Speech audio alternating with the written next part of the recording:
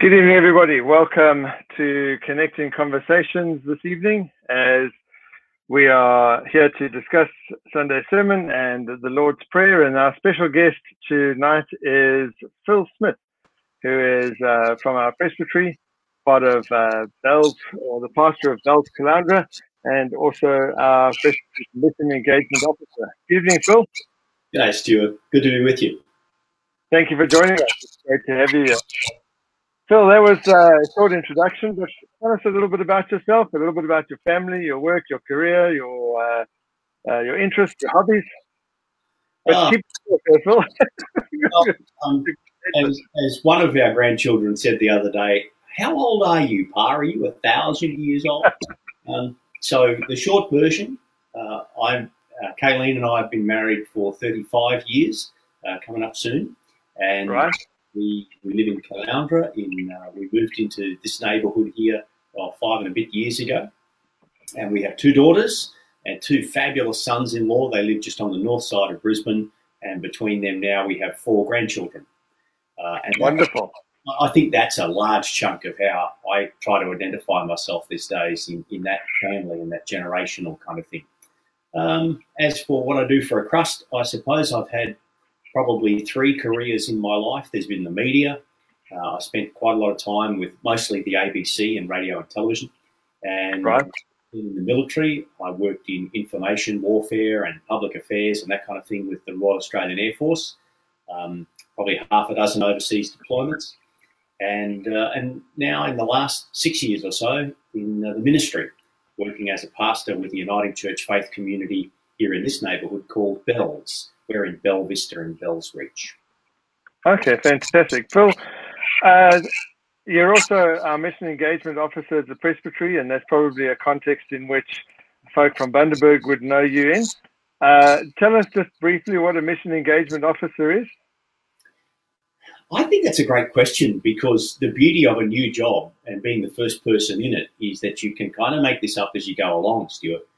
And I think if I put aside, what we put down on the paper and the position description, I think what I want to do and what I'm called to do is to encourage people to think less about going to church and more about being disciples who make disciples. People who follow Jesus and invite other people to come follow Jesus too. And so the idea that we might be missional people is a culture and a way of living. So we stopped thinking so much about church as a place and a time. And for many of us, for a few hundred years, that's been a Sunday morning in a particular building. Some of us would have gone there all our lives. But we think about being the church and the people of God and what it is to live like Jesus in what we're doing wherever we might be. I think that's the role of a mission engagement officer. Fantastic. Phil, thank you very much. And we certainly look forward to the work that you do in the presbytery along those lines and enabling us to be disciples who make disciples. Phil, before I get into the sermon, tell us a little bit about your own faith journey. How did you come to faith? How did you experience Christ? A little bit of the role that your faith plays in your daily life? Let's come to the last bit first. I cannot imagine not being on the Jesus journey now. There have been 1 or 2 occasions in my life, too, where I've thought, well, if I walk away from this now and live without Christ or disregarding that, what would that look like? And I really can't imagine it. It would be chaotic and selfish and a whole lot of things. I grew up in a Christian home. In fact, my dad was a Methodist minister, and he died 4 years ago now. Right. And so we were always in a home that modelled a lot of God's love for us. It was never foisted upon us, but we lived in it, and I saw it. Now, that said, when I was in my middle years at high school, I was checking out a lot of stuff.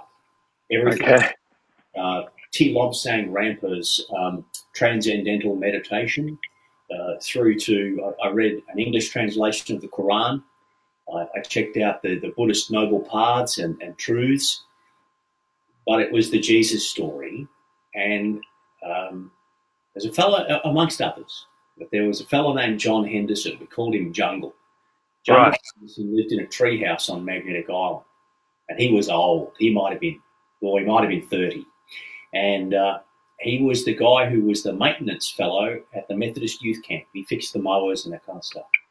And I don't know how many of us, he must have said, there's a God who loves you and you can know him in Jesus.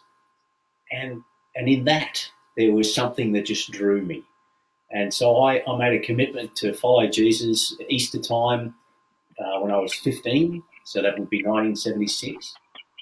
And it's been the journey ever since. I think the best parts of it, and it reflects now in where we live and what we try to understand of church, was in communities of young people, in share houses and at college, that living in community and with others and doing life together and seeing how God fits into all that and calls us along and is already at work.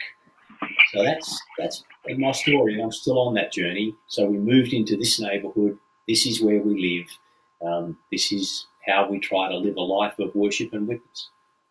Excellent. Oh, thanks for sharing that with us, Phil.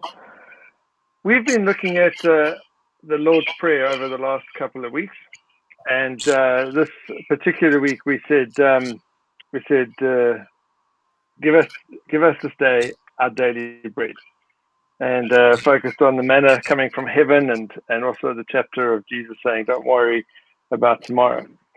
What does the Lord's Prayer mean for you personally? When you prayed, what is its significance in your life and in your journey with God? Stuart, I can't help but say, on one hand, it's so familiar. You know, I think you could find yourself at a funeral or a church service or wherever, even a service in a foreign language. You know, because of traveling overseas, you hear that start, you know the rhythm, the words come, and they flow. And part of me thinks of that as, wow, you know, you just take it for granted. But in another sense, isn't that a beautiful thing, that there is a trigger within us? And I see it even when we lead worship in an old people's home not far from here. You start the words, people with dementia, they immediately, it comes to life again for them. There's something deep within us. This is a way of connecting with God that's beautiful and powerful because the Master gave it to us. They said, here, have this. That's my gift to you. It's a powerful thing. And when you stop and listen and do what you guys are doing, the wow factor is about 12 out of 10. Has there been a time for you when you have prayed it and had that wow factor come for you, or when there's a moment in your life that you recall specifically, I'm so glad I had the Lord's Prayer to pray? I think less perhaps for me, although I'm sure there would have been those moments, but certainly ministering with others. So at the time of somebody's dying, to be with them and to bring those words together. Those times are really precious. And I do recall on one of the two great faith crisis moments for me, being gathered with other Christians who were all wondering, what on earth is going on here? We're in the midst of a natural disaster, and we're all questioning God, God's love, even God's existence. And the bread was broken and the wine was poured. And amongst the liturgy, of course, we were Catholics and Anglicans and Charismatics and all, but we all came to that at that time. That's good. I remember when I served in an Indigenous placement that I didn't know the language, but I learned the Lord's Prayer in their language.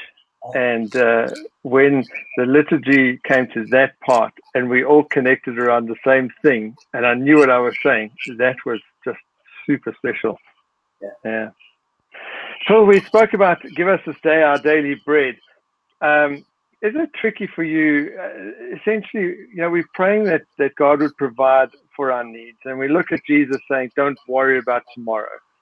At the same time, we want to say, we mustn't be stupid either. We have to provide for. We have to look after ourselves. The kind of thing of trust God but lock your car.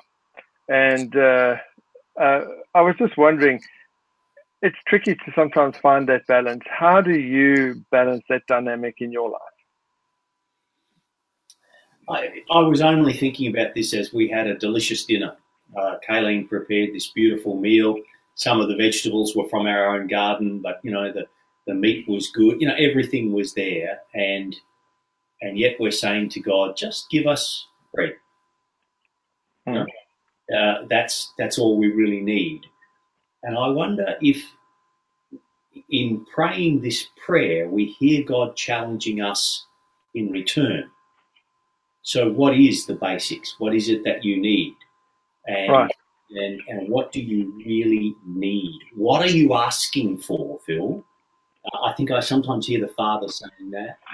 And I think sometimes too, I'm really struck by, as with so much of our faith, it is countercultural these days.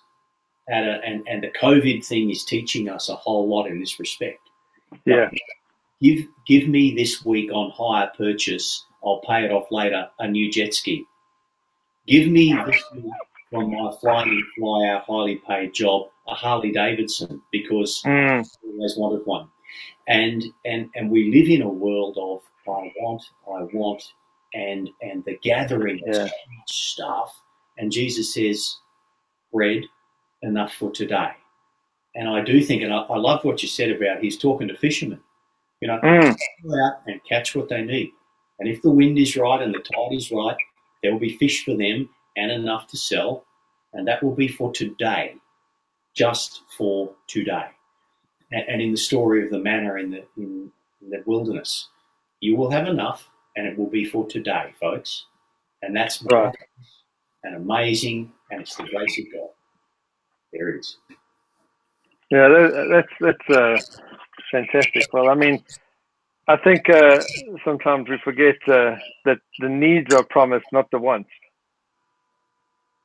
And doesn't this, Stuart, challenge the ridiculous prosperity Christianity that we had seen growing in recent years, where a mark of God's blessing was how much stuff we had. God loves me, therefore I have a bigger house. I drive a Mercedes-Benz, yada, yada. Yeah. No. Jesus says, your daily bread. There it is. Thank God for it. Absolutely. Phil, that leads me into the next kind of question where we do tend to compartmentalize God really well. And thinking of the prosperity theology, I only recently saw one of the famous prosperity ministers, I won't actually say theologian, saying, if Jesus was walking this earth today, if Jesus was here today, he would also be in a Gulfstream jet, private plane. And it kind of links into what I was saying, where we can quite easily compartmentalize God into one section of our life and say, yes, God can have control of that, but I don't want him in this area of my life. That kind of dynamic. Have you ever seen that in happening in people's lives, and what's the danger of it for you? Again, I think there's a look a bit more widely around the world and see what we understand. I'm not saying it's peculiar, but I think it's most obvious in our wealthy Western civilization. And we talk about my work life, my home life, my sex life, my recreational life. Right. We have these boxes, and I think blokes do it more than women. Don't know why, but I think that's true. Whereas when you find yourself in an indigenous culture, or even a culture that lacks the trappings of wealth, right, there seems to be a totality of life. And I'm going to use a word here, an integrity, in that things are integrated. All these things are part of my life, and my spiritual life and my religious life undergirds or at least threads all the way through all those things. Whereas we've come to a point where, because it's convenient to us, and convenience is something we desire more than anything else. You know, I can turn on the aircon and the electric lights. I can work 24/7 if I want to, because I want to. And so we said, well, it's comfortable for me to keep God in a box over here and my physical needs here, and those two things don't need to intersect. But when they do intersect, when they have integrity, when they are integrated, then what I have is at God's disposal. And when I pray that, give us today our daily bread, well, what's bread for? It's for sharing. If you've got family and you're making breakfast, you don't put one piece of toast in the toaster just for yourself. You don't. You do that for everyone. And so I think then this does change our way of thinking about what we have and what we do with that. And it's provided by God for us to share. And of course, then you come to the sacrament. We become what we receive, the bread of life broken to be shared. And I think that's integrity that starts to then thread through all our lives. Father, please, can we have what we need for today? And we'll share it. No, I love that. And I think that sense of integrity, somebody described for me, integrity is who you are when you're alone. And the sense of that connectedness of God almost permeating every aspect of our lives. Yeah.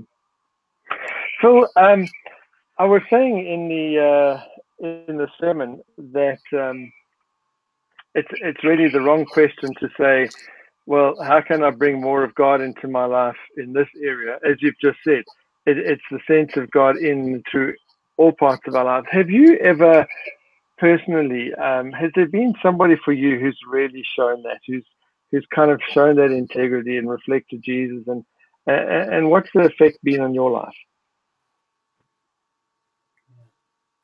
I think there are probably a number of those people who have been as that for me, as Christ for me.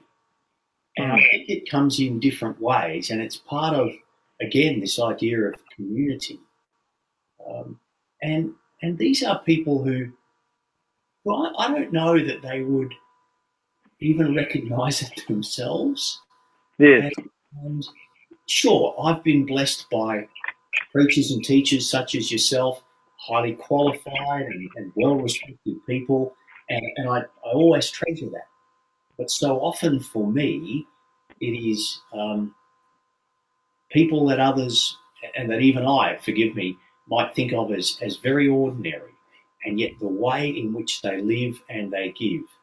There are people in our faith community who bless me with such grace because everything they do just looks like Jesus. With their head, that they think in that way. With their hearts, they live this outward, incredibly unselfish life. And with their hands, they are forever at the service of others. We went around to visit a family who live a few blocks from here the other day, from Brazil. Moved out here a year or so ago. And grandma and granddad of the children that were due came out just before the COVID thing to be here for the birth of the children. Well, the children turned out to be triplets. Mum and grandma can't go home to Brazil for the terrible thing that's going on there. Yeah. Kids in the house and so on. And one of the people from my faith community rings up and says, "Hey, Phil, let's grab some meals out of the freezer. We need to go and meet these people." And we go around and she has toys for the children. She sits and it was just the most beautiful thing to watch. I'm supposed to be the pastor. I don't have a clue. And there she is, just moving and loving in this way. And I'm thinking, I'm just going to sit and learn here. Yeah. It is amazing when you kind of just see that generosity of spirit, and you see God providing for the needs of others in that way. How about for you? Sorry, go for it, Phil. I was just going to say, to me, it's the line just before this. Hallowed be your name. Your kingdom come. Mm. Uh, we see the kingdom just kind of breaking through, and those are the moments where I see that, yeah, God is providing for us today through others that which we need. There's a fellow named John Lynch who has probably shaped my theology more than anyone else I know, and it's this theology of grace that says, even on my worst day, I am deeply loved more perhaps than on my best day, because I have a Father who looks at me and sees a son. And when we start to look at each other in that way, then it's, give us today what we need. What is it we need? To be loved deeply and to be known, and to know and be known. This is powerful, basic stuff of our living. Just as bread is such a basic staple, well, to be loved and to be known. Just for today, in this moment, God is so good to us when that is poured out in God's people. I was saying on Sunday that much of what we've spoken about, that God sees all of life together in that sense, the physical, the spiritual, and so on.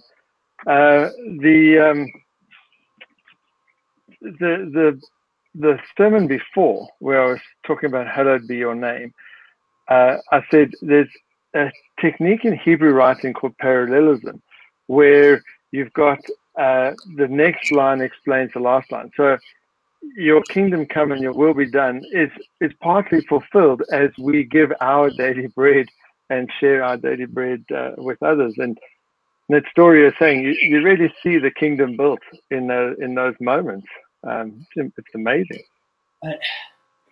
I'll quickly share a story of somebody else who taught me so much about the love of God and the basic necessities of life. She was 2.5, our first granddaughter, Matilda, and I was not in a good place. And we'd gone to New South Wales for a wedding, and it was supposed to be a time of great joy, and I was really in a place of being quite depressed. And this particular morning, woke up at the motel where we were all staying. I was going, God, I got nothing. I am completely running on empty here. I have nothing. And I don't know what the year ahead holds. It was the Australia Day long weekend. Sitting out across the back of the motel, and I hear these little footsteps, because Tilly's only a toddler. And I see her coming towards me, and she's gone into somebody's room. And beside the bedside table, they have those little packets of 2 biscuits. Okay. She's got a half-sucked Scotch finger biscuit. And she walks towards me and she says, Pa, this little girl just calls me by my name. She has nothing she wants except to come and sit with me. There is nothing I can give her except being there with her. And all she has to offer me is a half-sucked biscuit. But she knows me by name and she loves to be with me. And I was just sat with her thinking, this is God who comes to us in the moment, this day, and says, there's not much that you need, daily bread, but you need to know that I call you by name and I love you. Father, child, there's this intimate, sit at the table, break this stuff. How you doing? Oh, yeah, there's so much in this central part of the prayer. So that's a beautiful story, and thank you for sharing it with us. I wanted to touch on something you wrote to me in preparation for this conversation, and it may be a little bit of next week's sermon as well. But you wrote this: do we ask for big miracles and fail to see the miraculous? Sorry, do we ask for big miracles and fail to see his miraculous in the moment by moment? So the less we expect from God, the less we see. Whereas if we see the moment by moment provisions as miraculous, we start to expect and we start to see more and more amazing stuff.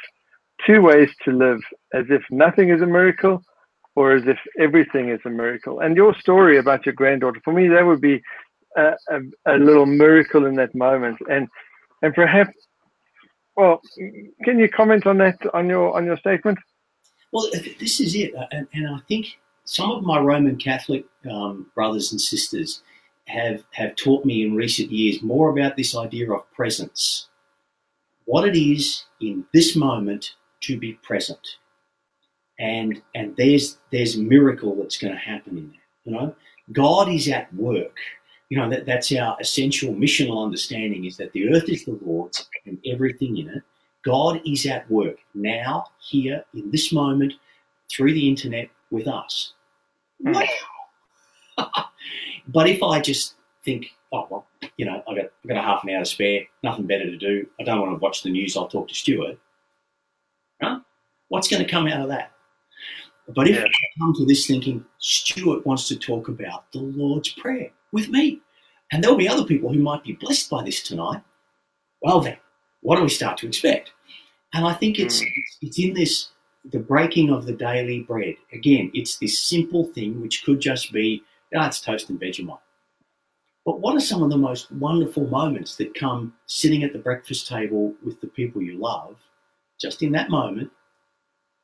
So we start to say, well, God, what else? You know, everything becomes sacred and sacramental, and we don't live in a life that is compartmentalized, like you were saying before. There's the secular bits and the sacred bits. There's the other stuff, and then there's the God stuff. No. It's all God stuff. And when we see God in these daily bread moments, then we're going to start to see God in all sorts of things, and we will start to expect more, and more things will become even more wonderful, and I think then our lives become transformed. Brilliant. Do you think that the Lord's Prayer, in that sense, you spoke about presence, do you think it helps us develop a kind of God consciousness? I think it does. And you know far more about this than me. As you were saying before, there's a Hebrew, there's a rhythm, there's a pattern. I think there's much more to it than just the words. And it does, it starts something within us, and it does bring a consciousness. I don't know much about the idea of mantra, but I wonder if it's like that. Lovely.